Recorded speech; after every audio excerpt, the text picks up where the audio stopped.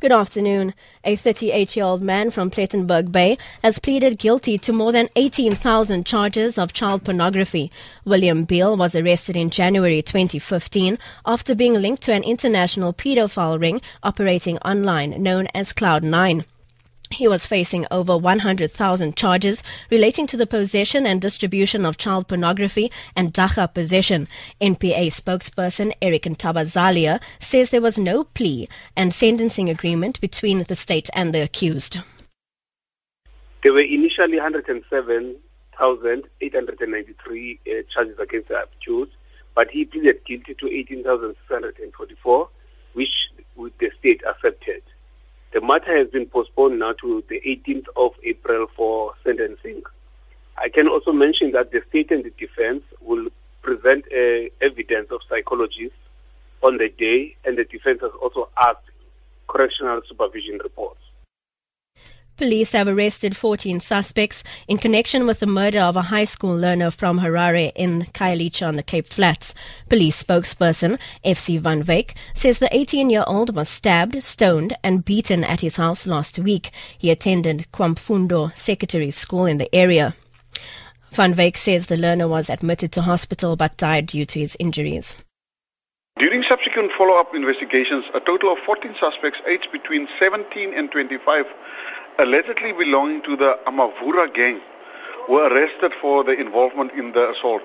They are being detained at the police, and the docket will be referred to the senior public prosecutor today. It is alleged that these gangs members are alleged to be causing conflict at the school and also committing crime within the community.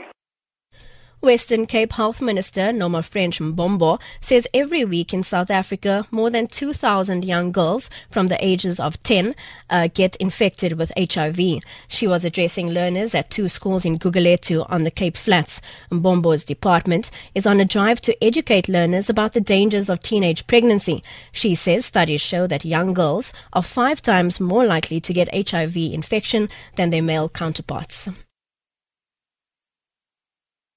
The DA has proposed a comprehensive spending review as it previewed Finance Minister Pravin Gordhan's budget speech to be delivered on Wednesday.